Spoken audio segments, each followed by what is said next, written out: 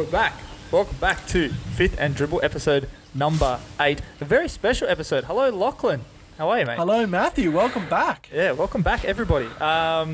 Very special episode. Later in this episode, we will be welcoming on Nathan Durkin, the rugby league guru. We're extremely excited about that. So stick around for that. Please stick around. We're going to be talking about the different ripple effects that did happen in the rugby league over the last year, and would it have changed anything? Any possible outcomes? So keep your ears peeled. Absolutely peeled. I think the Mighty Panthers would still be in the grand final no matter what, Matt. So we can talk about all the ripple effects you want, mate. Yeah, that's fine. That's okay. I would just like to say that, and a little teaser, the Cowboys wouldn't have finished 15th if we didn't get injured. Okay, ripple effects. Whatever you got to tell yourself. Yeah, I will fucking tell myself whatever I got to tell myself. Again, more feedback. We appreciate it. We appreciate more feedback on the podcast. There was another couple of breathing errors, but I'm hoping that those are resolved as of this week. He has been to the doctor, guys. He has been checked. So yeah, we took the cake away and everything. So I don't know why. It was still. He's too busy thinking about it. That's what it was. Yeah, heavy breathing ensues. Kit Kat lasagna and all that whatnot.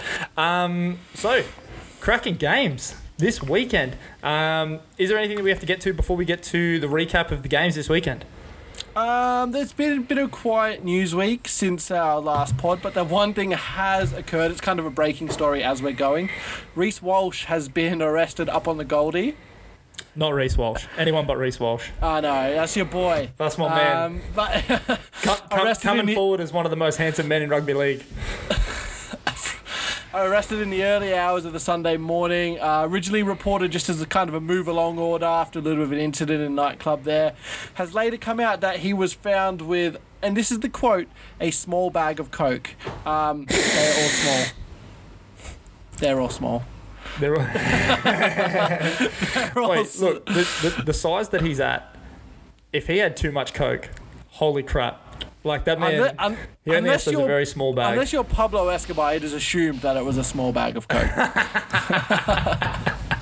Well, I did see all over the socials that he was partying with Toby Rudolph pretty hard this last weekend. So, it's upsetting to see him in the limelight in this regard. But I'm not all that surprised at the same time.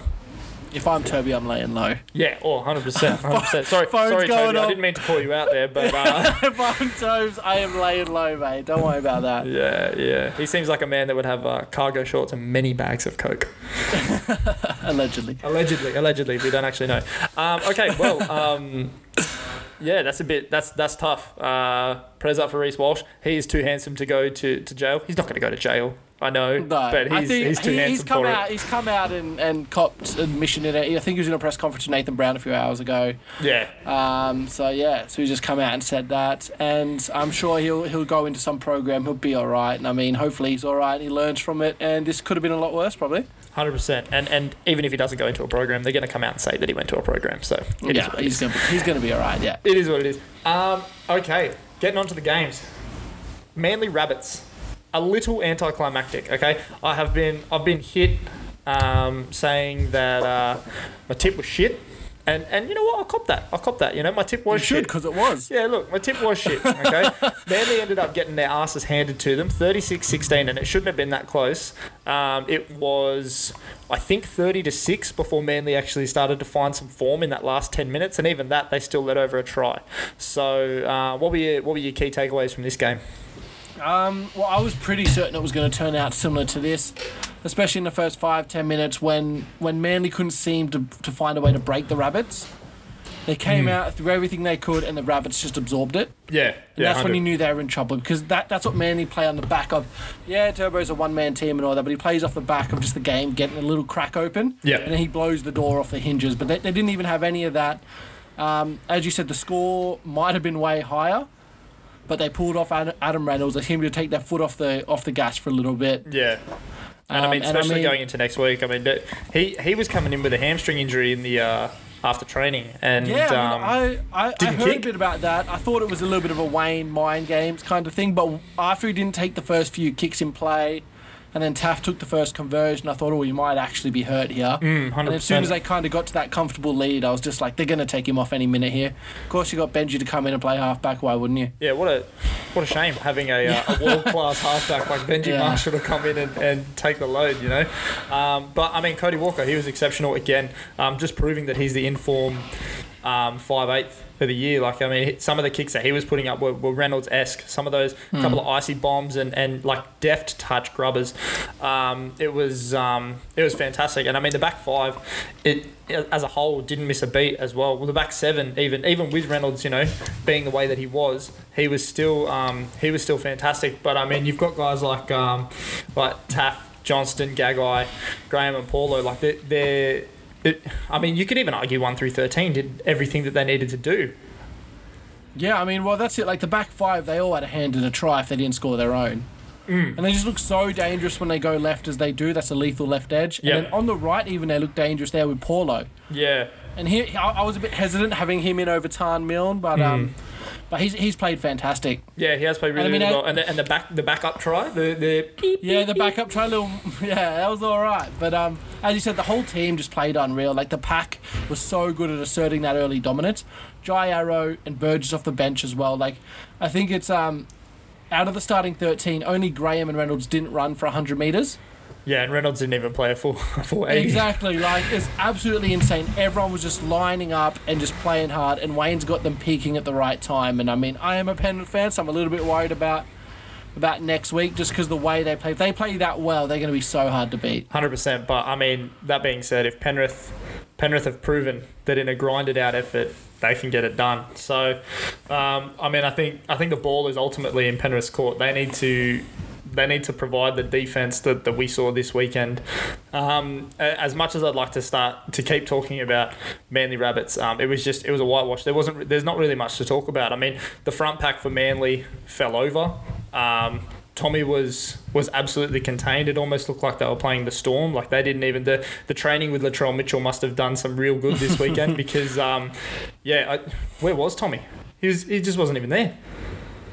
Yeah, I mean, that's the thing. I think with Manly, I do think they've probably hit their ceiling of how good this team can be. And it's just going to be a case of how long they can sustain it. Yeah, 100%. If they can keep this going for the next couple of years, and they can kind of hope for a break here or there where you have a game where the other team maybe loses one or two crucial players, maybe that gets them through. Maybe Tommy can overcome this kind of thing where when he's the centre of attention against defences, he can't seem to do as much. But I think Des has taken everything he can out of these guys, and this is definitely their ceiling. And I mean they're going to be hard to beat this form next year. Yeah, 100%. And I mean, we've said it a couple of weeks in a row. For the last couple of months, they've got a couple of glaring errors. I mean, in the number 9, Lachlan Croker's not going to get it done for you.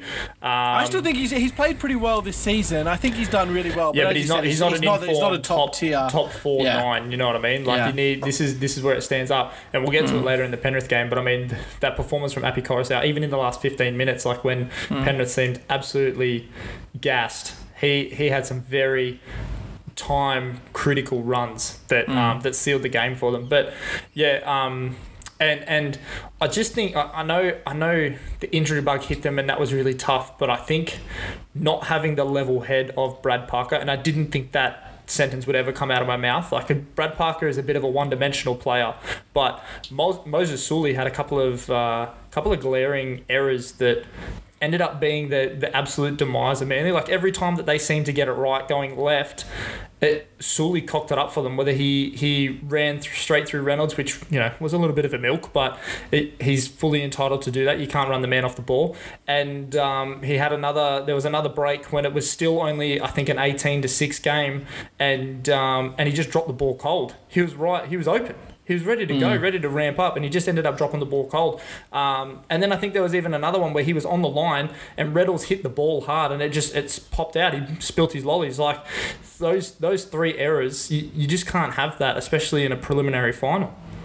Yeah, I agree. And I think having him on that edge is kind of why the Rabbits went right as well, more than they probably usually would have. 100%. Vasuli being on the left there. I think normally if Brad Parker was there, they probably would have attacked Saab and Harper a bit more. But obviously they knew there wasn't as much of a combination there with Garrick and Moses, so they kind of went that way. And I agree. I think he had a few good runs, but he had a lot of costly errors, and that's what he does. Yeah. And that's why when we spoke about him obviously signing with the Dragons, I am a little bit concerned about that because he's not a guy you want to be spending 500-600K on. The talent's obviously there. Like we're not saying that he's not a talented football player, but you're right. I mean, I think it's a little of column A and a little of column B, right? It's a byproduct of him not playing that much in first grade this year, and or not getting that many minutes. Like still obviously in the 21-man squad, because Brad Parker's been so good, but also he just bonehead plays, and he's a little bit of a bonehead player. And you're right, you don't want to be throwing 550K at a guy like that every year. Yeah, and I mean, with him going to the Dragons comes more game time. He's probably going to be the starting centre at least on one side. Yep. Partner Lomax probably. So I mean, he'll get those reps. He's only going to be 24 next year, so he's only young. I mean, maybe with some time those errors go. Yeah, 100%. And I'm hoping they do. And I mean, a coach like Hook, like Anthony Griffin, he gets his guys really, really fit. That's how they play. He gets them really fit. He gets you to do the hard work. He gets you to do all that. He's just not a very there's no really finesse or anything fancy going on there. Which hopefully, if he can put that influence on Moses, hopefully that helps him with the stuff that he's missing, and his natural ability will kind of give that finesse and that fancy finishes. The thing with Griffin though is there's no forgiveness either. So if that doesn't come, then watch out, Sully. You know what I mean? Yeah. I mean, it's probably a good thing that they're not as deep. Yeah. As they are, as Manly are, kind of with options there. So I think even if he plays bad, he'll probably get a few chances. But I mean, he could shift into a. I think he could be like a Beau Fermor or a. Ewan Aitken. That's exactly what I was thinking. Yeah, another white boy that's playing in the 11. I think he's definitely got the size that can do that. So if he doesn't find a home in the centres, like just being an outside back there could be very beneficial. Yeah, I think so too. I mean, obviously the defence will be a little bit more shaky there at second row, but you have a few guys around him, and we'll see. Yeah, okay, we'll see. All right, well, that is way longer on Manly Rabbits than I thought we were going to spend. So let's move to the game that fucking everyone's talking about. We tweeted out about it. Game of the year. We tweeted out about it, obviously at Fifth and Dribble on Twitter, and obviously on Instagram as well. but yeah, what a fucking game. These Penrith Panthers. I mean, I don't want to say it was us, okay?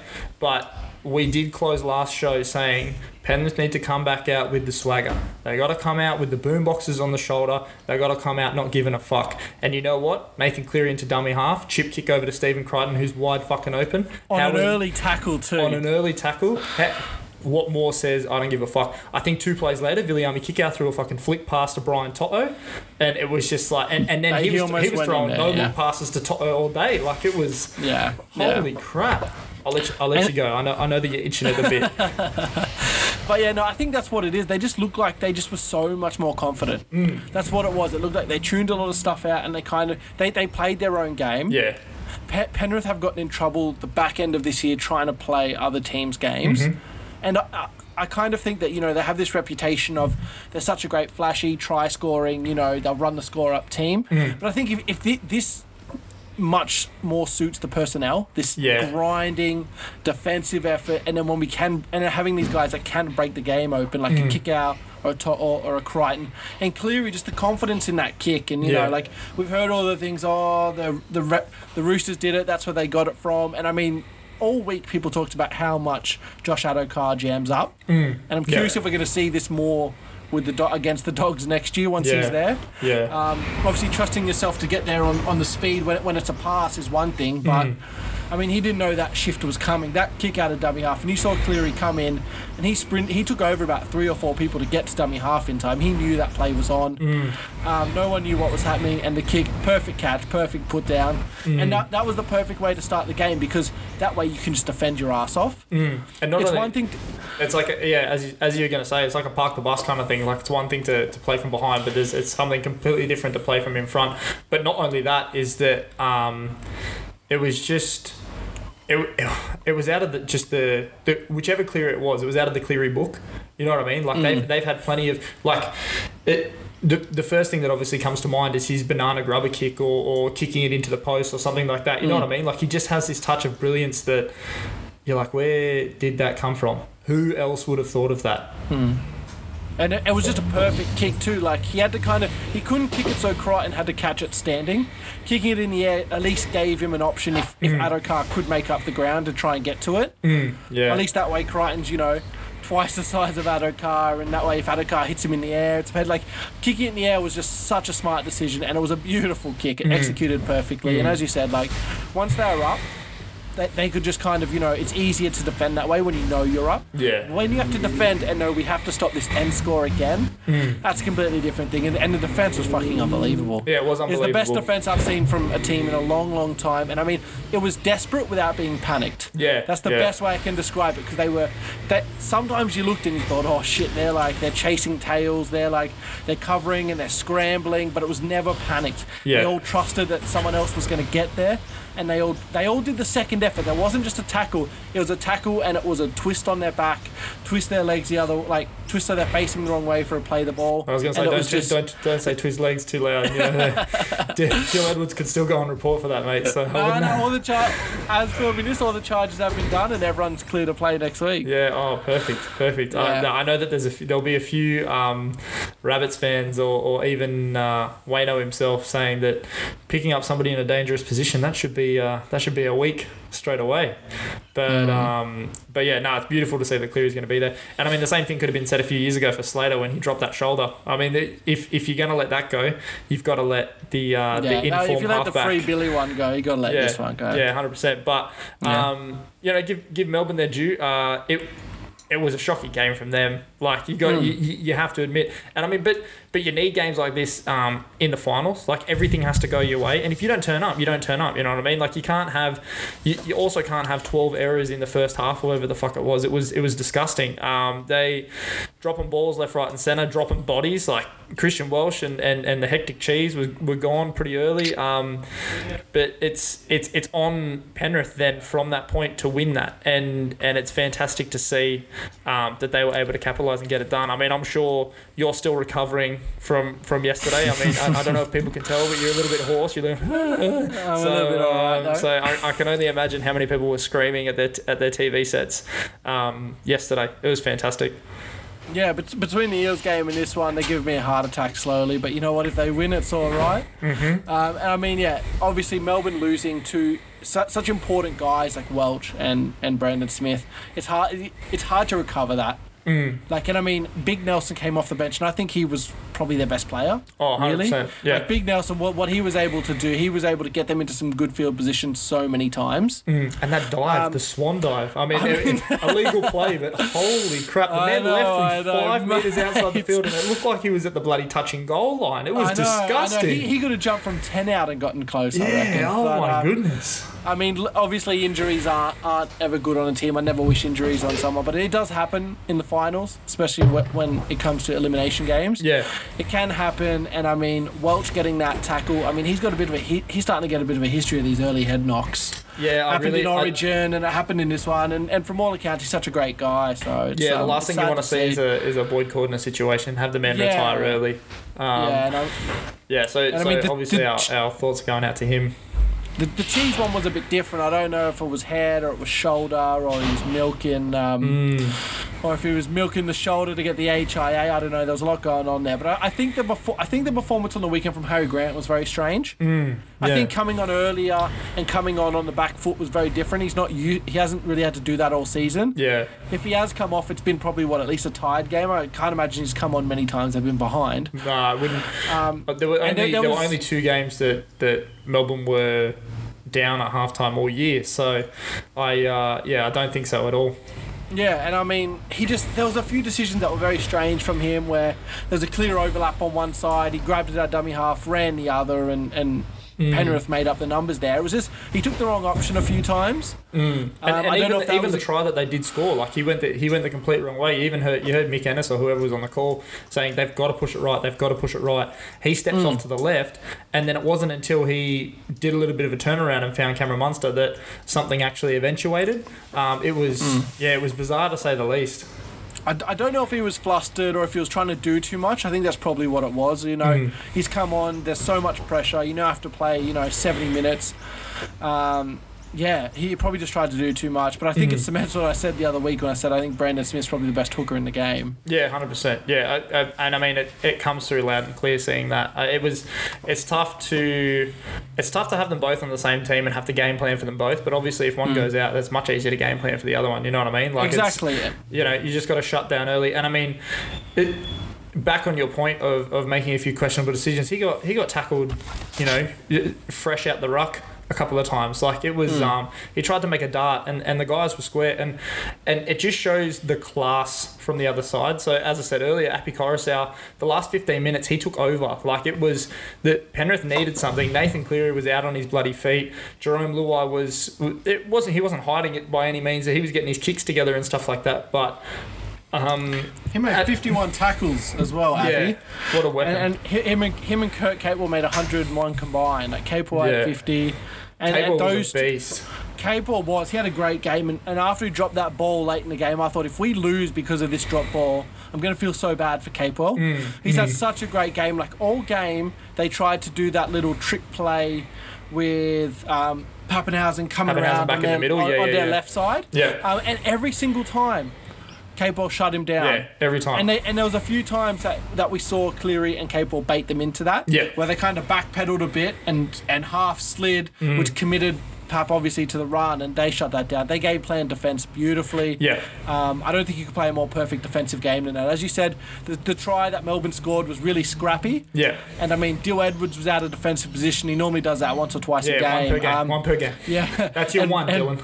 And poor big kick out, he turned around. He's got the turning circle of a truck sometimes, Big Billy, so he didn't quite get to it, the big fella. But, to only have that as the try they score against you, which, is kind of a fluky try you'd let them have, was fantastic, 100%. And, I mean, they're so structured and adept at running tries off their own 50. It was alarming to see that was the only one that they had. And they just looked flustered from the get-go. I mean, they had a couple of good scrambles in defensive effort, and I think there were a couple of times that Penrith probably should have capitalised more. But, I mean, a win's a win. Who cares at the end of the day? But their offense was atrocious. I mean, Bellamy said it best. I think that was the worst outfit I've ever seen them play.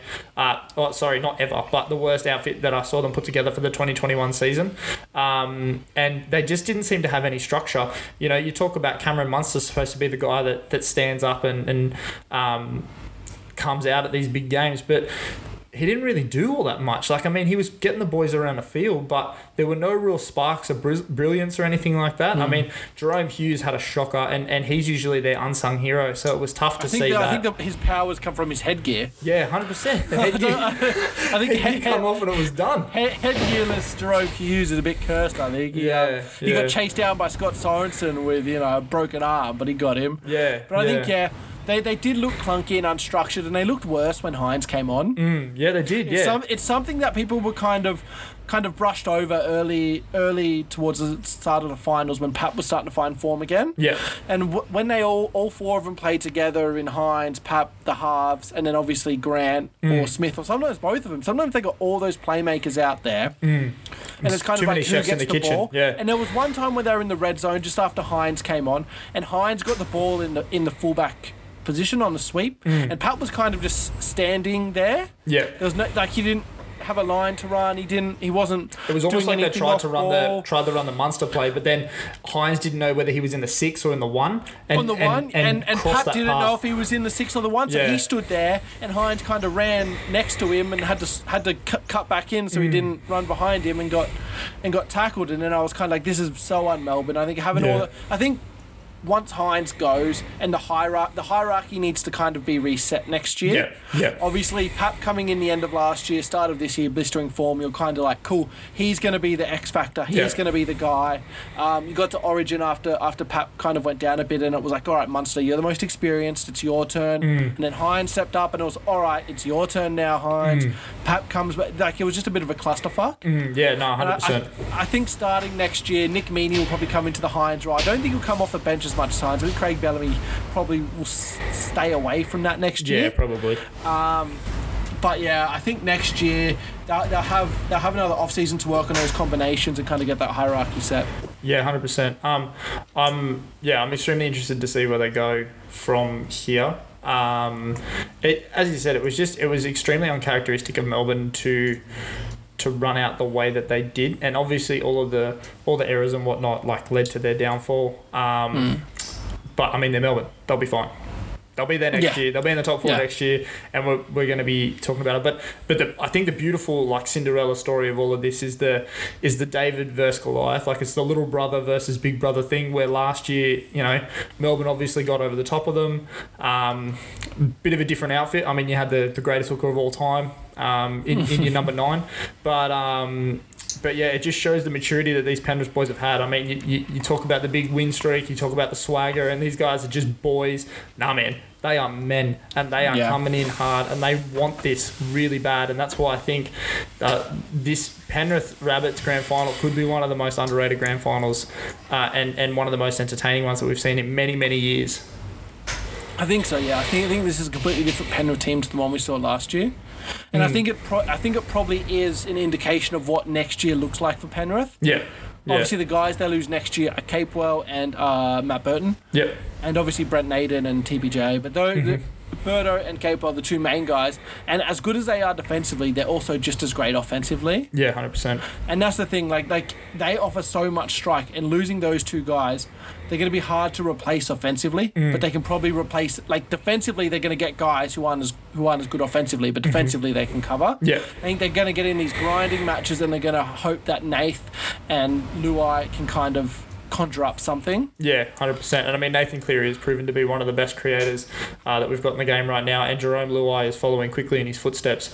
He had a couple of great touches, not only with the boot but on the pass as well. He was ussed pretty early. I thought we were going to lose him for the rest of the game just before the half there when he was knocked out. I don't know how he passed that HIA. I don't know if it was a little bit of a milk job or not, trying to get the penalty and trying to get them to review it. His eyes were rolling back in his head. I don't know. He had that strong hand going on the side. He was laying down. I think he was pretty used, mate. That's my strong hand. Yeah. But it was. I feel a lot more confident when Tyrone May's on the bench than Mitch Kenny. I like him more as a utility option, because if something like that happens, it's kind of like, it's such a big reshuffle if Kenny's on the bench, where Capewell goes into the centre. Well, Kenny's not a half. He's not a half. He's a 9. So he's a 9 and a sometimes in a pinch back rower, whereas May's legitimately a centre. A centre. Yeah, everything. And he can play everything. And I know a lot of people don't like him, and they think he's in the team just because he's Nath's, best mate and things like that. But I think as a genuine 14, he can do a lot. Yeah, 100%. I completely agree. And he's fine to just let the boys do what they do, and he just plugs his little spot and he just does his job. And 100%. But I mean, there was a few things in the ruck. The ruck was so slow. The way we've seen these finals ref is crazy compared to the regular season. Yeah, 100%. And I mean, I thought for sure that Cameron was going to get called on that head high. I mean, they said it on the telecast as well. We're a long way from Magic Round after that happened. Yeah. Like, the fact that wasn't a penalty and it ended up being a knock on to a scrum, I was crazy. I was gobsmacked. I was absolutely gobsmacked. Yeah, if you lose a player, and it's any, because I wasn't a huge fan of the crackdown and how high they're going, and it might be me looking at it through Penrith glasses, but if you hit someone high and they lose that player, even if it's for 10 minutes, like, if they lose that player, how is that not a penalty? Yeah, 100%. And I mean, Melbourne get more involved in the ruck than any other team. Like, when their team is getting tackled, they are in there.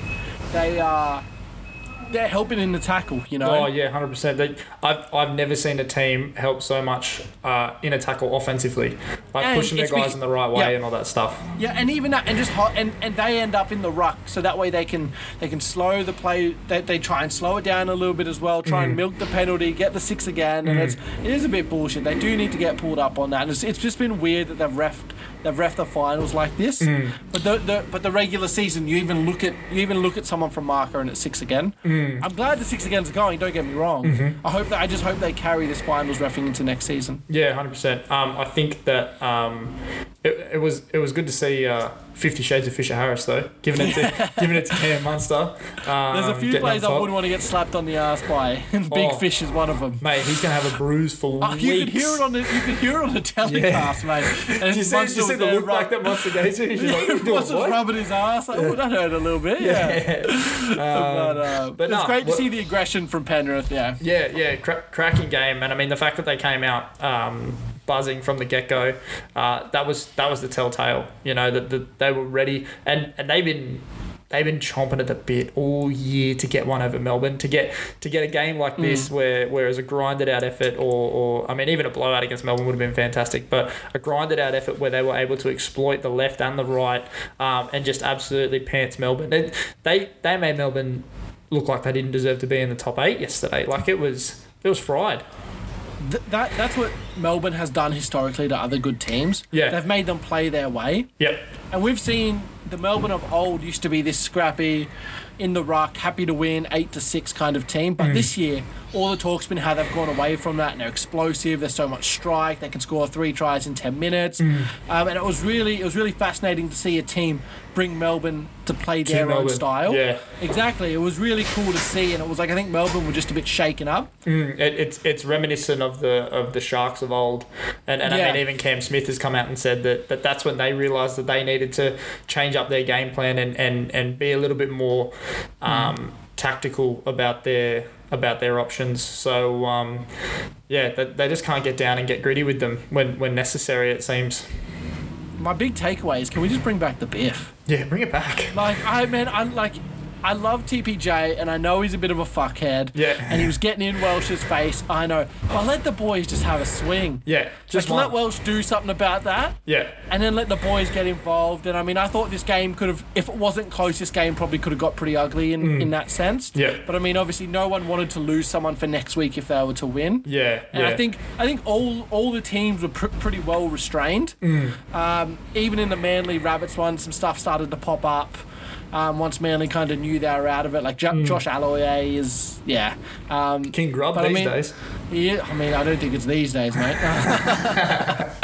But I think South Sydney did really well not to get baited by that. Yeah, 100%. And it was good to see. It was good to see the teams that are going through. And I mean, all teams, all 4 of them, not lose anybody for the future, and to have the smarts about them. We were saying this the other week. I think even about the Eels and Penrith game, like that was getting pretty tough, and it was good to see that the boys were level-headed enough to just call each other a cat and then move on. Yeah, and that's all it is. Like I think the boys know, like, as much as you want to get into it, don't miss the week. Yeah. Like, don't let the boys down. And people hear the stories of Cam Smith missing that grand final where they lost 40-0. Isaac Luke missing 2014. Just stuff you don't do it. And I think the teams do really well. Obviously, Pangai went out of his way to run 30 metres to yell in Christian Welsh's face. Oh, that was fantastic. There's only so much you can do about Welsh. Clearly kind of got in his way and thought, fuck it, I'll let him go. Yeah. But I mean, he played great as well, TPJ, coming in the starting lineup. Just aggressive, and I probably worked out best for him that Welsh got concussed. Yeah. Because I think if Welsh stays on, there's a lot that goes on there, and TPJ gives up some stupid penalties. Stupid penalties and possibly a sin bin. Yeah. Just a flailing arm. But my question is, does he get a ring if they win? TPJ? If he plays next week, he gets a ring. Why doesn't he get a ring? Well, he's a loan player technically, isn't he? No, he signed. He was released and he was signed. Oh, right. Okay. All right. Well, yeah. That might be the easiest ring in NRL history. Well, I'm in favour of probably all. I don't know about all in the top 30. Maybe there's a certain cutoff, but if I don't like this, you have to be on the field on game day on the grand final to get a ring. And even apparently it goes against Nico Hines last year not coming on for even 1 minute. Yeah. Because he didn't come on at all. So apparently he's not technical because he didn't take the field, which I think is a bit horseshit. It was the same thing in the early 2000s when the Bulldogs won and Jonathan Thurston gave his ring to Steve Price. Steve Price got him there. And that was like Russell Crowe gave his ring to Isaac Luke after 2014. Yeah, exactly. Stuff like that. Like it seems so silly. Like it's a team sport. And maybe it should be. I think it should be the 21, like the 21 that you name at the beginning of the week, and your like immediate coaching staff, like the 4 or 5 guys that are in the box. There's your rings, right? Yeah. Yeah. Yeah, I think so too. Yeah, and I guess what they go after more is the feeling of winning a premiership. I guess the actual ring itself doesn't like. They like the fact knowing that you won. It's not the NBA. The NBA, they love the ring. Like they're all for the ring. Whereas here, it's definitely more a case of like just knowing that you won. Yeah. But I agree. I think the 17 on game day is just it's crazy. Like there are so many guys on Penrith and South who aren't in the 17 that deserve. That have contributed. Does Latrell Mitchell deserve a ring if South win? Of course he does. Don't pretend to think about it. Of course he does. Does he? Of course he does. Man played barely half the season, and it was all his own accord. It wasn't like he got injured or anything like that. But he still played half the season, doesn't he? If he was a fringe guy that played half the season and just got dropped because he was battling for form, he'd still deserve one, wouldn't he? Yeah, I guess so. I mean, if... And there's no way that this would have happened, but if the Titans got all the way through, I would have wanted Anthony Don to get one. Exactly. That's the legacy, thing. Man. And a guy like for Penrith, for example, a guy like Isaac Tago, who played during Origin and covered when we really were down on troops and needed someone. He hasn't played since. He's just been the 18th man. Yeah. But does he deserve one? I think so. Yeah. I think as long as you've contributed, maybe you have to play a minimum games amount. Yeah, I'd be fine with that. Yeah. And as you said, either minimum games amount or named in the 21. Yeah. That'd be fine. I do think it is a bit unfair, and guys who just missed the grand final don't get it. They've been there all year. Yeah. You would think that front office would like make up some replicas or something like that, or some sort of memento to be like, hey, you contributed. I mean, they all get a bonus, I'm sure, but yeah, you know what I do believe you can nominate. You can nominate certain people to get them outside, obviously the 17, I think. But I'm more, it just seems a bit silly to kind of arbitrarily be like, there you go. Yeah, it's not like we're running out of fucking silverware and diamonds and whatnot. Like, just fucking be alright. Just make up a couple extra rings. Who cares? Yeah, I know. Yeah. But speaking of awards, who's your early pick for Dally M for the Clive Churchill? Well, now there's no Tommy. It seems like it's a little bit of a 2-horse race, or maybe 3, but two of them are for the Bunnies. You got either Walker, Reynolds, or Cleary. I think it just comes down to who wins. I think if the Bunnies win, it'll be Reynolds, and if the Panthers win, it'll be Cleary. I think so too, unless Walker has an absolutely insane game. And the fact that he's in the Dally M conversation obviously helps his claim. But yeah, as you said, he has to have an insane game. How much is Benji paying? How much is Benji paying, actually? I don't know. I'll do a quick... That's worth it. Yeah. That's worth it. If you ad-lib for a little bit, I'll hit it. I do agree with that. I think it's probably either of the halfbacks, with obviously Adam Reynolds leaving next year and Cleary being the Prince of Penrith and the main guy on that team. I think a sneaky choice for Penrith is maybe Isaiah Yeo. I think if Isaiah Yeo has a really big game and gets involved, and if he played like yesterday, I wouldn't have minded him winning. Like I'm pretty sure he was the man of the match yesterday for Penrith. Yeah. If he plays that well next week, he's just as integral as Cleary is. Okay. But I do think how much is he paying? He is paying. I'll tell you, he's paying the same as Dane Gagai. How about you go through the odds of the top couple and then okay. All right. So odds of the top couple. So you got Nathan Cleary at $4, Cody Walker at $6.50, Cam Murray at 11, along with Isaiah Yeo, Coruscant at 13. Adam Reynolds doesn't come in until $17. I think that injury is probably playing a part in that. They're probably banking on him not being too healthy. Possibly. Jerome Luai's higher than Adam Reynolds, and then Benji Marshall. $67. Surely you chuck something on that. Surely. Or, better yet, the GOAT, $101 for Mark Nichols. $101 for Mark Nichols. I'll let you do that one, mate. No, I'm good. Your boy Tyrone May is also $101. Is this what you don't know? That seems about right. Even Charlie Staines got a mention, 101. He's not. Is Charlie he named Staines in is going to be in the 17.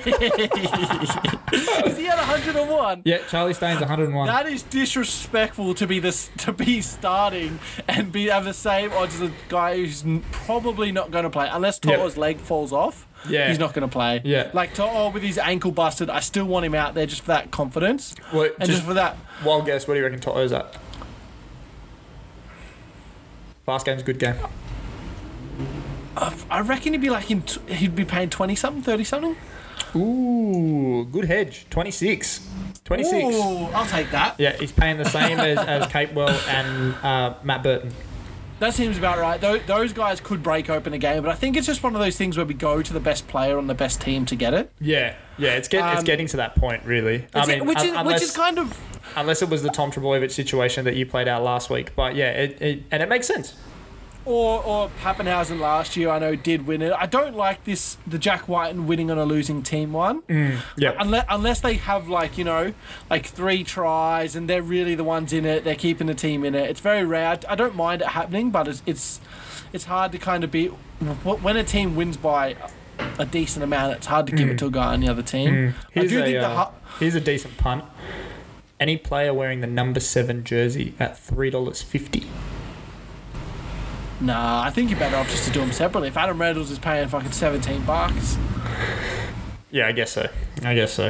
I mean, a sneaky one there is Cam Murray. The media love Cam Murray. They do. The media love Cam Murray. Anything Cam Murray does is unbelievable. But I know, yeah.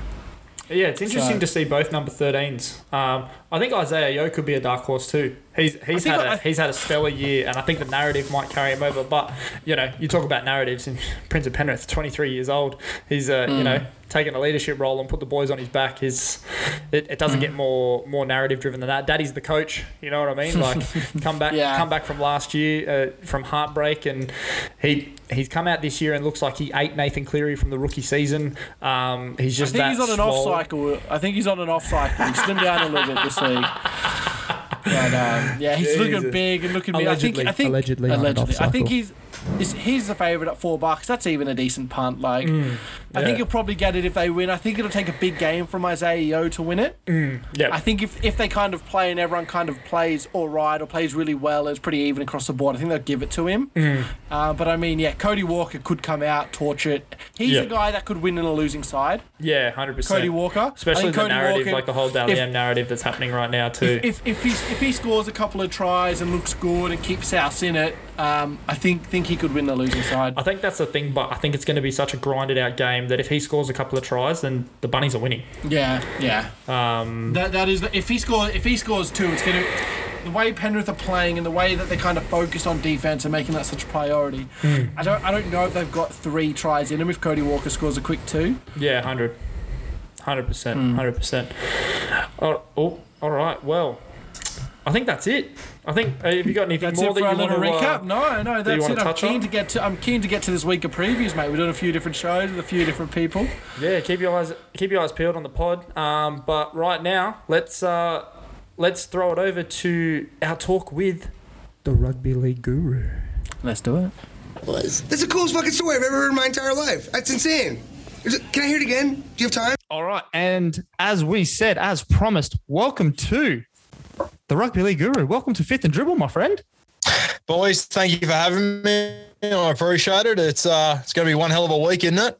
Oh man, we're keen, and I know Lachlan's chomping at the bit. He's itchy. He's got ants in his pants. I don't think I've been this keen in a long time, mate. I wasn't in the country for last year's grand final, so I think I got to go extra hard this week. Oh, look, we were on a Zoom together, and you went plenty hard enough last year. Okay, so I don't know. It wasn't my fault. It was 8 in the morning in the UK. I have to do it. Yeah, for sure. All right. Well, as I said, thanks, Guru, for joining on. We're going to just kind of get a vibe and touch on the biggest ripple effects of the 2021 season. So we've got a couple in mind, but obviously if you've got any, feel free to jump in. So kicking it off, 2021 Tommy Turbo, holy shit, and how his injuries were managed. Like he he's just turned the game on a dime. Like what the hell? 28 try assists in 18 games, and he's still got. Oh, actually, no, he doesn't have any left to go. But he's running over. He's on Mad Monday, mate. No, mate, it's been incredible watching him this season. To think that it was only 6 months ago that he slipped in the shower and did his hamstring after racing a punter down at the Corso is unbelievable. I remember, especially Supercoach wise, that I'm very keen on. I remember seeing that video come out of him racing and then him doing his hammy and just going, we're not going to see this bloke for another 12 months. Like, he's gone ski. This doesn't end well. Yeah. And then just see what he's done, mate, especially when you saw Manly for the first month. I mean, they just looked like a busted arsehole until he returned, and then they were millions. I thought Turbo's regular season was the best we've ever seen, considering he went and dominated in the Origin arena, which is what Hainsey and Barber didn't do realistically. I thought it was incredible, but you know, as the argument went all year, Hainsey and Barber went all the way to the grand final. Tommy Turbo went 1 and 2 in the finals, and the 2 that he lost, he got a little hiding. So it's an interesting narrative to look back on. I think the regular season, definitely the best ever, but as a season as a whole, I mean, the finals is where it counts, isn't it? And yeah, I mean, I can definitely say Jared Hayne had a much better final series in 09 than what Turbo did in 21. And I guess the other argument all year was that Turbo had he had a better team around him, I think, as 100%. well. So yeah, it's strange. You know, even myself, when I look back on it, I got so wrapped in thinking this season has to be better than Hainsey and Barber. But now when you sit back, once finals are done and dusted and you look at it, I don't know, you got to sort of ask the question again, don't you? Yeah. I'm glad that you actually brought that up. So, so Hainsey obviously in 14 had the 21 games and 20 tries, and Barber had a stellar 11-12 with 23 tries and 22 tries respectively. Locke, is Tommy, is he the top, mate? I think he has to be the top. I mean, it's less games, but the final series does hurt him. If he had just made it to, I think even a prelim, if he had gone the distance to a prelim and he'd looked good in those games and still been eliminated, I just think we could elevate that finals just a little bit more. Yeah, no, I completely agree. But I mean, not only the 28 tries, but the 28 assists, and that goes to your point, Guru. Like the team that's around him, you got Saab and Handsome Ruben just absolutely carving up on the wings as well. Handsome Ruben, if he's not on the wings for the team of the year this year for everybody, then what is doing, like what the actual fuck is doing. I've got a caravan down on the south coast in Gerringong, which is where Ruben's from. And about a year ago, I was sitting at the bolo and he just happened to be sitting opposite me. Mate, if he isn't the best looking bloke to ever play the league, I will give it away. He is unbelievably good looking. And that's when he was at the Dragons. I didn't really realise how good he was. And this year he just exploded. He's one of those blokes that, yeah, you have to love, but deep down you'd have to hate him just quietly. He even has a little scar on the lips, making him look that little bit tough, mate. He knows what he's doing. Yeah, well, he just slightly out of place, but enough to be perfect. That's it. What he does, very good. 100%. And I mean, I was talking mad shit about him when we ventured out to Brookvale for Cowboys Manly. I was and we turned up just a little bit late as well, and we had just gone over for our second try, and I was like, "Oh, you're in for it." We went with a mutual friend. We're like, "Oh, you're in for a fucking long night here, mate. 10-0. And then he had to do that short little kickoff that turned the game on the head as the boys went off for beers, and then we came back and it was 16-10, and I had my head in shame the rest of the fucking game. I tell you, they were giving it to me. But yeah, absolutely handsome man. I've definitely seen worse looking blokes. Yeah, for sure. You having a look at two of them here, mate. Yeah. I think we're just quietly. We're all putting our hand up. For sure. All right. Well, that's one big ripple. Another big ripple. What if the injecting of old talent really worked at the Broncos? You know, what if Carmichael was able to turn that Brisbane season around, or even Albert Kelly, if he was able to bring like a little bit more magic to it? Is it worth exploring with other clubs and stuff like that in the upcoming years? Mate, I think the Albert Kelly experiment, I thought it worked really well. They just didn't use enough of him. I couldn't believe how long in the back end Brodie Croft held on to that 7 jersey. That blew me away. I don't know. People say it's easy in hindsight, but if Craig Bellamy decides you're a halfback and he doesn't want you, the writing's got to be on the wall there a little bit, doesn't it? That's what I found amazing, that Craig Bellamy publicly turned his fullback into a 7 so he didn't have to use Brodie Croft, and then Brisbane turned him into their marquee man. I mean, just a heap of Barney rubble there. But I thought Albert Kelly was unreal. I'm sure you boys do remember back in the day when he was playing for the Titans and for the Sharks. Like, the talent he had was just second to none. He went over there to England. No shock, got himself into a little bit of trouble there, but played some really entertaining footy. Came back here. I mean, Carmichael's another one. I love Carmichael. I love everything about him. I think he was probably my favourite player before he left, to be honest with you. Yeah. Just didn't see the very best out of him. He was, you got to remember that Carmichael walking back into this game, the game has never been faster or more difficult, in my opinion. And I think people look at guys like Cameron Smith and like the guys that are 34, 35, 36 and go, oh, well, they can do it. But these blokes are the exception. They're not the example. They're 100% freaks. And the other one they brought back was Ben Teo. And I mean, we all know the impact he had on South Sydney in 2014. They don't win that premiership without him, in my opinion. He came back and, I mean, with all due respect to Ben, champion player, but not the same. Mate, not even in the same ballpark. He was a shadow, an absolute shell of what he used to be. It's an interesting one you bring up, though. Like, I still think Albert Kelly, he's going to be sensational next year. I can't wait to watch him and Tyson Gamble fight out for that 6 jersey. I love Gamble. I think he's so good. Yeah, it's going to be an unreal preseason up there. Can you imagine Tyson Gamble when he's fighting for a jersey? Love to bone. It'd be a nightmare. Yeah, 100%. We absolutely love the experience too. And I mean, that just talking about that Broncos outfit just quickly, that's going to be freakish next year. I mean, turning Brodie Croft, your marquee 7, into Adam Reynolds. Holy crap, what an upgrade. Made one hell of an upgrade. I think as well, just the amount of depth they've got now. They've had a Branko leader, that squad as well. So if they lose the strike centre, they've got a premiership winner to come in, Branko. I mean, for me, I look at that side and I think they can play finals footy, but I think it all comes down to, I sort of set the market. If Katoni Staggs plays over 15 games, I think they probably play finals footy. If he plays under 15, they might be in a bit of trouble. He's that important to this side. We've seen the strike centre become more important than it has been in modern time, essentially over the last 18 months. And I think Katoni, if he plays a full season, we could without a doubt be saying he's the best centre in the game. And I don't think anyone could really argue with that. Yeah, I think if Katoni comes back, it's almost like having a new recruit in that. They haven't had him for the back end of last year and then for pretty much all of this year. It's kind of like signing a new weapon there as well in the back line. And that's the other thing. They get him back, which, as you're right, it's like getting a new player, and they get Paddy Carrigan back as well. They've got a bloke walking into their pack who's a State of Origin representative, and then they've got Katoni, who's the equivalent of a State of Origin representative as well. So plenty of upside in Brisbane, but getting Capewell as well, I think that's going to be massive. I think that's such an underrated signing. I might be a bit biased with that one, but I think he's been fantastic this year and last week. Mate, you're a Panthers fan. Like, he's not your high end.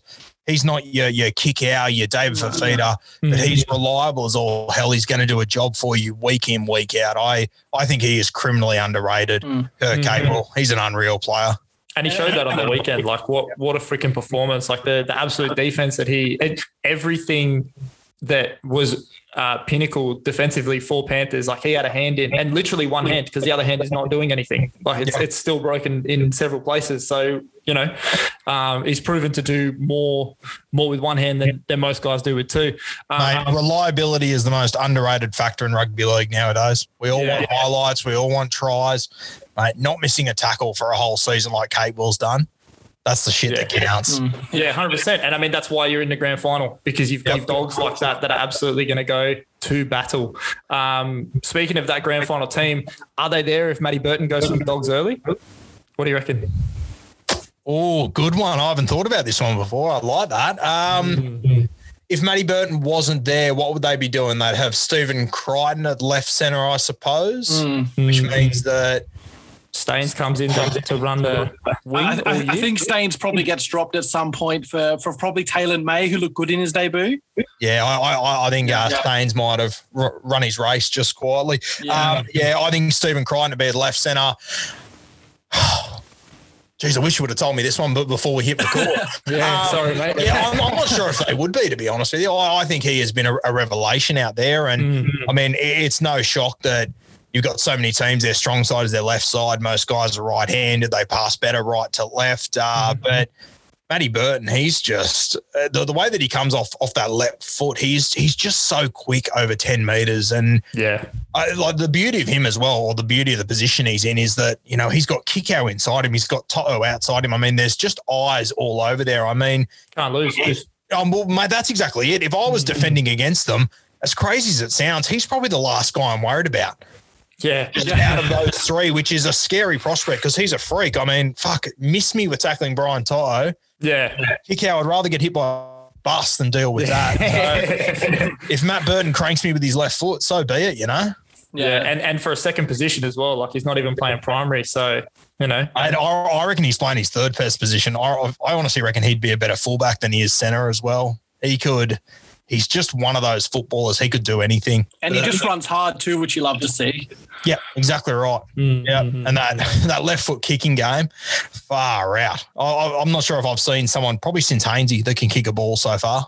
Yeah, it's disgusting. Absolutely disgusting. I do think this year is going to be really important for his development, though. Like he's had the chance during Origin to be the lead half.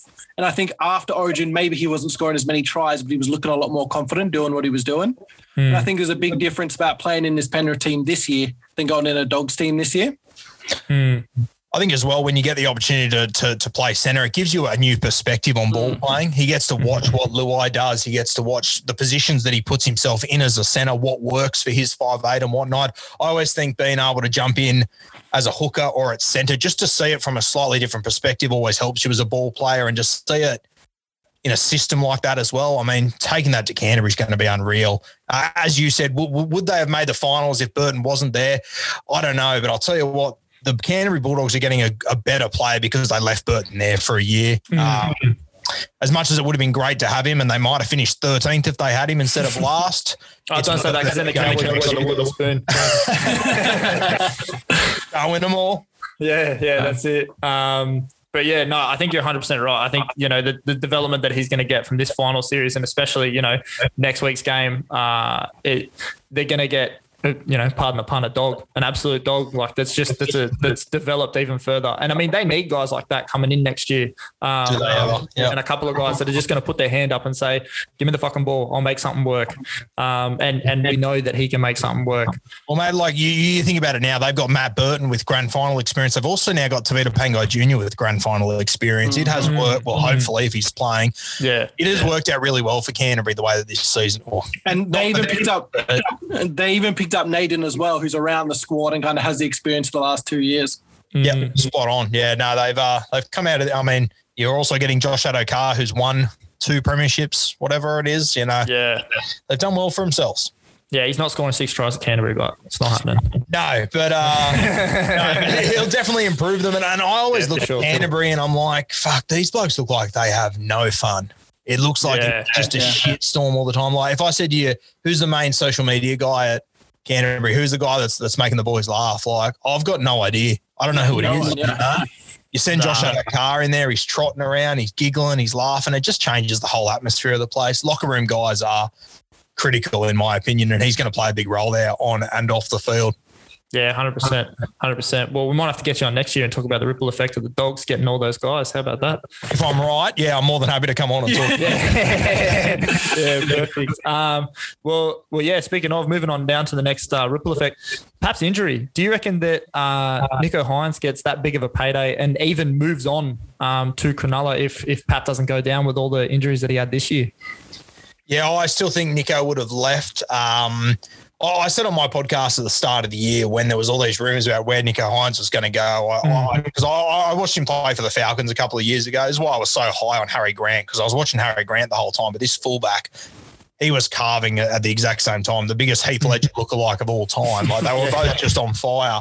And I said at the start of the season that someone should pay overs for this guy now, because if he gets an opportunity during the season, the overs you pay in the preseason is going to be unders. And mate, he came in and he absolutely brained it. I mean, I was looking at the Dally M fullback nominees today, and he wasn't on it. But I looked at a guy like Kalen Ponga, and I just thought to myself, Nico Hines played better than him. Oh, this much year. better. Yeah, way better. Like, there's no. I reckon you could ask 100 fans who played better this year, Hines or Ponga, and I reckon 99 of them would say Hines. Like, it is going to be interesting when he goes to Cronulla how he handles it. He's going from the best system under the best coach to a rookie coach in a team without a halfback, without a ball playing 13. There's going to be a lot that goes into that Cronulla Sharks system that's going to be interesting. But I still think Pappy would have been the guy to stay there. He's obviously the Clive Churchill medalist from last year. He's proven in that system. I still think they would have held on to him, but it's an interesting one to think about because if, for example, Nico Hines is still playing right now, if Pappy didn't come back for the whole season, it would have been interesting to see what would have happened. The other thing as well is that you've got Cam Munster, reportedly saying that he's got his eyes on this new Queensland club. Like, I wonder if at some point Bellamy was looking around going, geez, is it worth me holding on to Hines? Is it worth me losing a good second row, a good front row, and just playing someone out of obscurity just to keep Nico Hines in the building? The beauty of it, if you're Craig Bellamy, though, as soon as you lose Cam Munster, you can put an open advertisement out to every ball player in the NRL and say, you have every number 6 putting their hand up to come down. Yeah, come get under my wing. We'll win a premiership in 2 years. Then you'll get paid $900K to go anywhere. Yeah. Or even if you reckon he could turn me into a good fullback? I reckon he could turn all of us into you know what? He probably couldn't turn us into a good 6, but I reckon it would be a decent little utility. Yeah. Okay. Be better blokes. Perfect. But yeah, what do you reckon, Locke? Nico Hines, the main thing with Hines for me is I know we touched on it yesterday that I think it was interesting seeing him come on in the prelim. I think they look a bit cluttered and there was maybe one too many chefs in the kitchen. So it's kind of interesting to see if Pap doesn't go down, does Bellamy play Hines as much? Does he even name him on the bench for these finals, or does he go for more forwards and more size? Yeah, interesting to think about. As you say though, you can never say that Melbourne has a small bench when Nelson's coming off it. When it's Nelson and Tui on the bench, it's not exactly a small one. Reinforced steel for that bastard. But yeah, no, it's definitely a head scratcher. Roosters injuries. I mean, this has been contention all bloody year. I mean, I did a deep dive on your Instagram and found that post that you did. 7 out of 45 players of the 2019 Premiership winning team going into round 25, and that only got worse with Vels and Takeaho going out. So, are they sneaky favourites for next year with everyone back? Mate, I did a podcast on this probably 4 weeks ago, and I remember saying it'll be the Roosters or the Melbourne Storm. And in my mind, the Melbourne Storm had already won the 2021 premiership. So that's all been flipped on its head completely. The Melbourne Storm are now probably got a little bit of head noise. They lose Dale Finucane. They lose Josh Addo-Carr. So they've probably, I know it's crazy to say that they might have come back a peg because Craig Bellamy will prove us wrong as he always does. Mate, I look at this Roosters side next year and they're looking lethal. I think it's, we all talk about the guys that are going to come back. I reckon the one that's criminally underrated is Lindsay Collins. I thought in that Origin series a couple of years ago, he was unreal.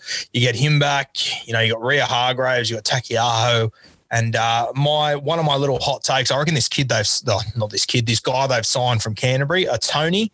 I think he has been wasted at Canterbury for so many years. They keep trying to turn him into a 13. He's just an out-and-out front rower. I think he will turn into one of the premier players at the Roosters. I think he will do really, really well. I'm really excited for him. You get Luke Keary back, which is the biggest plus, of course. And the beauty of getting Keary back is that it's not Sam Walker's team anymore.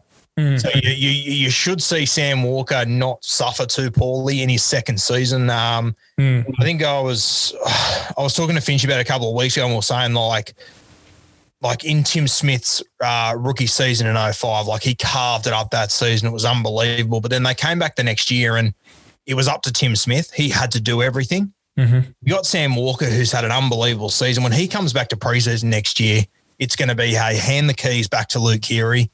You just play second fiddle, which I think is going to be massive. I mean, the experience that he's gained this year, and mate, as much as I'm expecting Sam Walker to be in the halves to start, I mean, mate, the way that Hutcho has played this year, he could even push Sammy Walker for that starting spot. If they want that left foot kicking game, he's better in defence. Yeah. Yeah, I really like where the Roosters are sitting. You get Joey Manu back in, he'll have a license to roam again. Teddy's playing the best footy of his career. Hopefully Radley can keep himself on the fucking field. Yeah. He's the key for me, Radley. Yeah, He just allows them to play with such wit. They're playing at first receiver, and they look like such a different team when he's on the park. Yeah, 100%. So, I reckon, and of course, the biggest plus of all, they've got Trent Robinson. He must have been sitting there all year going, I've got 8 planks of wood sitting around me. And coming. Yeah. Imagine when I get a fucking footy side around me, you know? Yeah. Those top teams, like, yeah, they were getting beat by some of those top teams, but the Roosters were hanging in the contest every single week. You know, some of the teams at the bottom were just getting bullied by these top sides. The Roosters weren't, and that's just shows the attitude within that club. And I think the best systems around the world, they have that next man up policy. You know, you see the All Blacks, you know, these sort of sides, and the Roosters, they definitely are one of them. It's a real credit to Trent Robinson and the system that he's built there. Yeah, 100%. Sleepy for Coach of the Year, I reckon. I mean, I don't remember the last time 5th place on the ladder won Coach of the Year, but I would not be surprised if it was this year. You probably don't remember the last time 5th place had a quarter of their squad. Yeah, exactly. That's it. And as you said, 8 planks of wood around him that you know he had to pick up from scratch. It's and not to mention, you know, you got someone like Suwali coming in after he finally graduates high school. I was looking at the Dally M second row nominees today, and if I said to you 12 months ago there'll be 4 nominees for Dally M second row of the year in 2021, there'll be one guy from the Roosters, and his name won't be Boyd Cordner or Angus Crichton, you would have laughed at me. Yeah, like for Satilli to be there is incredible. And from what I've gathered from the few Rooster boys I've spoken to, they reckon that he is the one that we're only scratching the surface of his abilities. They reckon that at training he is just a maniac, and at some point over the next few years he's going to explode. And you know, I imagine the Rooster boys, they're all pretty good judges, they're all experienced players. They reckon he's going to be something seriously special. So one to keep an eye on there. He could be another scary prospect for the Chooks. I mean, that's a scary thought anyway. I think that's probably a top 3 back row in the comp anyway, with Crichton, Satilli and Radley. So if he gets even better, Jesus. Yeah, I was an absolute muffin and dropped him early in Supercoach this year. That would have stung. Yeah, it definitely hurt me.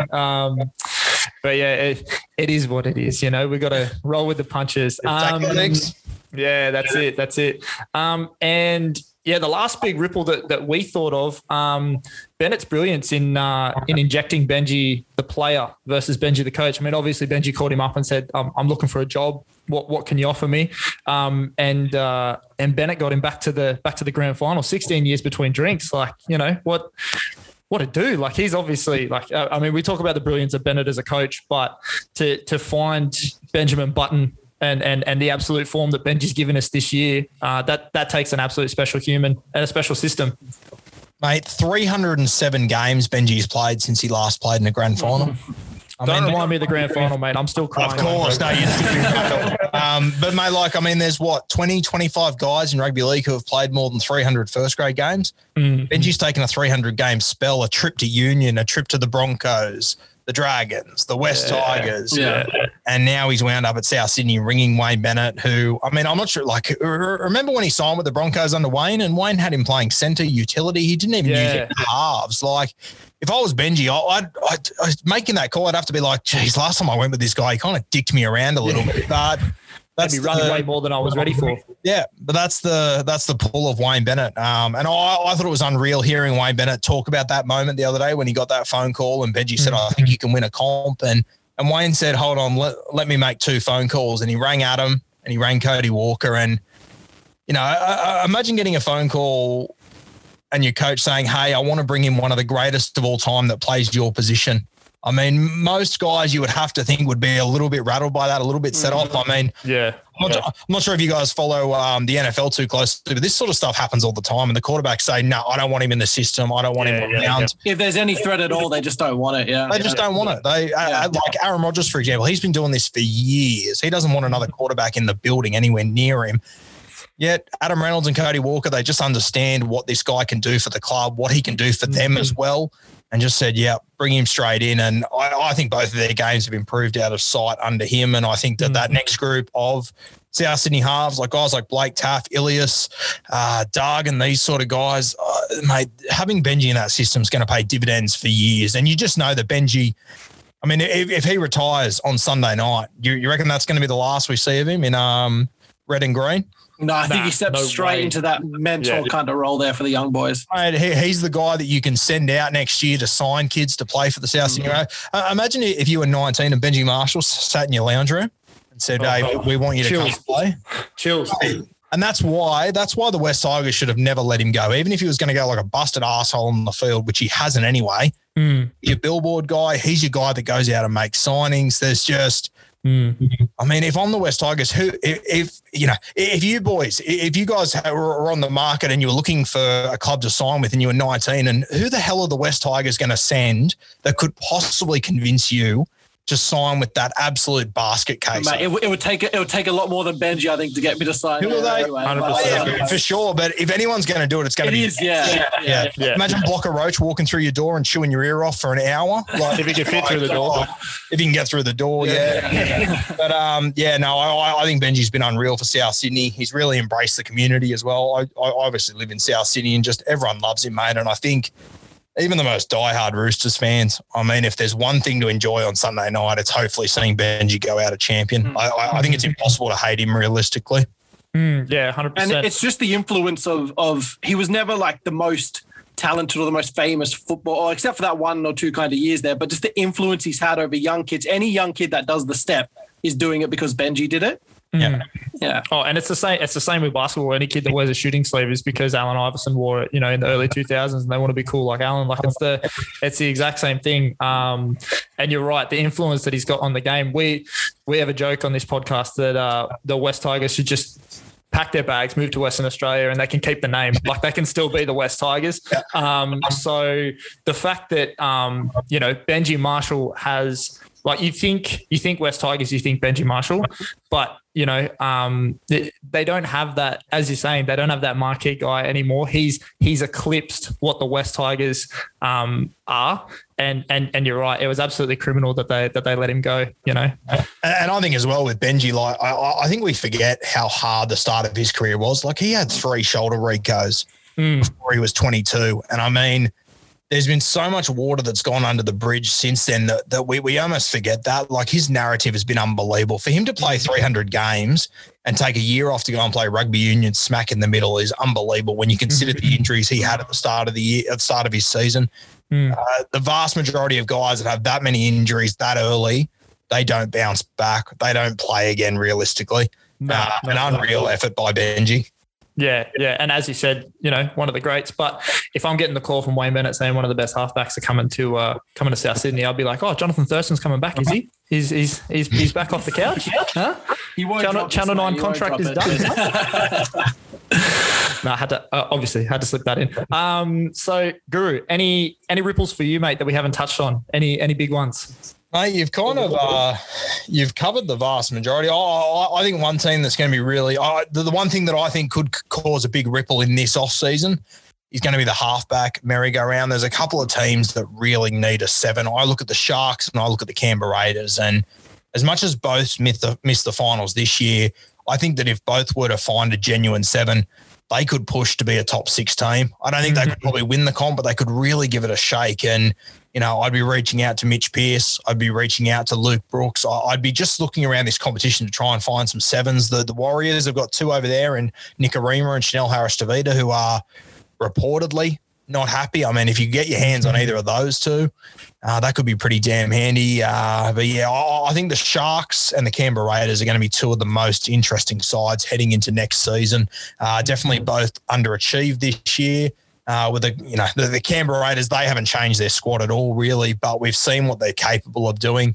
And we've also seen them be really successful, completely shit the bed, then all of a sudden be really successful again. So I'm looking – yeah. Well, like they've literally done this narrative before, and I know we think they went poorly this year, but whatever year it was, I think it was 2017 that they went really poorly. Man, they were 10 times worse that year, and then they made a grand final within 18 months. So I find them very interesting heading into next season. But yeah, you certainly covered a vast array of topics there, boys. I was impressed. You had me on the back foot a little bit. Yeah. Any? Do you pay any anything to the Jamal Fogarty for Josh Hodgson? I think it'd be fantastic for both clubs. I think it'd be unreal. I'm not sure if I could think of a better narrative for both of these football teams. And as soon as you make that trade, I think they both improve out of sight. I love Fogarty. I think he's a great leader up there. I think I wouldn't say he's regressed in the last year, but I'd say he's probably just leveled out a little bit. They found Toby Sexton. They've been screaming out for a hooker since Nathan Peats retired, or Nathan Peats left. Realistically, Mitch Rain did a good job, but you're not really going to compete for a title with him. No. And I buy into the narrative based on how their recruitment has worked over the last 18 months. I genuinely think the Titans thought they were getting Cameron Smith. From the outside looking in, I genuinely think they thought they were getting him. But if they could get Josh Hodgson, and I mean, Josh Hodgson, he needs a team that the team just says it's yours, do what you want with it. Yeah. It's perfect for a young team like the Titans too. Mate, it would be so good for them. He's the captain as soon as he walks in the door for me. Here are the keys. Fuck, help us, essentially. Just direct us. We've seen Joshy Hodgson at his best. I remember those couple of years when he was playing great footy. We were saying, who's the best hooker in the game, Hodgson or Smith? Like, it was a legitimate question. That was only 2 or 3 years ago. It wasn't far removed. We were talking about this. It wasn't that long ago. Yeah, it just makes you question, what's really going on in the front office there with everything that's happening down in Canberra. But, I mean, talk about adjustments. You're going to go from shitty cold England to shitty cold Canberra to bright sunny Gold Coast. Like, that's going to be the biggest adjustment of all. Well, I'll tell you what, if I'm Jamal Fogarty, I'm ringing Aiden Caesar and I'm saying, hey, you made this move. It went to shit for you. Tell me. How can I fix it? Yeah. How bad is it, I'd be looking for a good little scout report there. But, no, you'd definitely rather be Joshy Hodgson, I think. Even if you get a spoon, at least you're visiting shooters. You're going to Warner Brothers. You're doing everything up there. Yeah, exactly. All right, well, Locke, any that you've got on top of brain that you No, I think we covered most of them. I think it's been such an interesting season, with the rule change and regression to kind of not as much of the rule change, and it was nice to cover quite a few of that today. 100%. Well, again, thank you very much, Guru. We're not going to let you go just yet, though. We do have 3 questions that we asked our guests. So question number 1, a book, movie or album that's changed your life, mate? Mate, when you sent this question through, I had a look at it and I thought, what's changed my life? And I came up with absolute duck eggs, to be perfectly honest with you. I just absolute donuts. I was going, album, no, I don't. Nothing means that much to me. Book, I don't really read a heap. Yeah. A couple of sports books and whatnot. Movies, I don't know. I just sort of I watch mostly comedies or whatever, just taking the piss out of stuff. I ended up settling on a book. The one that I read it was probably the last book I've read, to be perfectly honest with you. I think I read it for about 6 years in high school. It was Wayne Bennett's book. It was called Man in the Mirror. Okay. I'm not sure if you read it, but he wrote it probably in about 2007 or so, and just talking about his coaching career and how he deals with essentially like his relationships with people and how he treats them and everything like that. And just some of the honest conversations he's had throughout his career.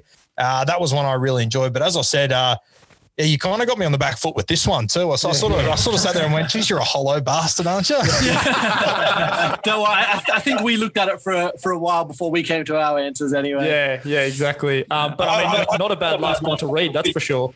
No, not bad at all. I reckon in the future you should add in podcasts. Yeah. I reckon that'll be the changing tide soon. Yeah, the medium's coming through, that's for sure. All right. Well, the next question, if you could play, and I would assume football, but we've got here football and basketball, with anybody dead or alive, who would it be and why?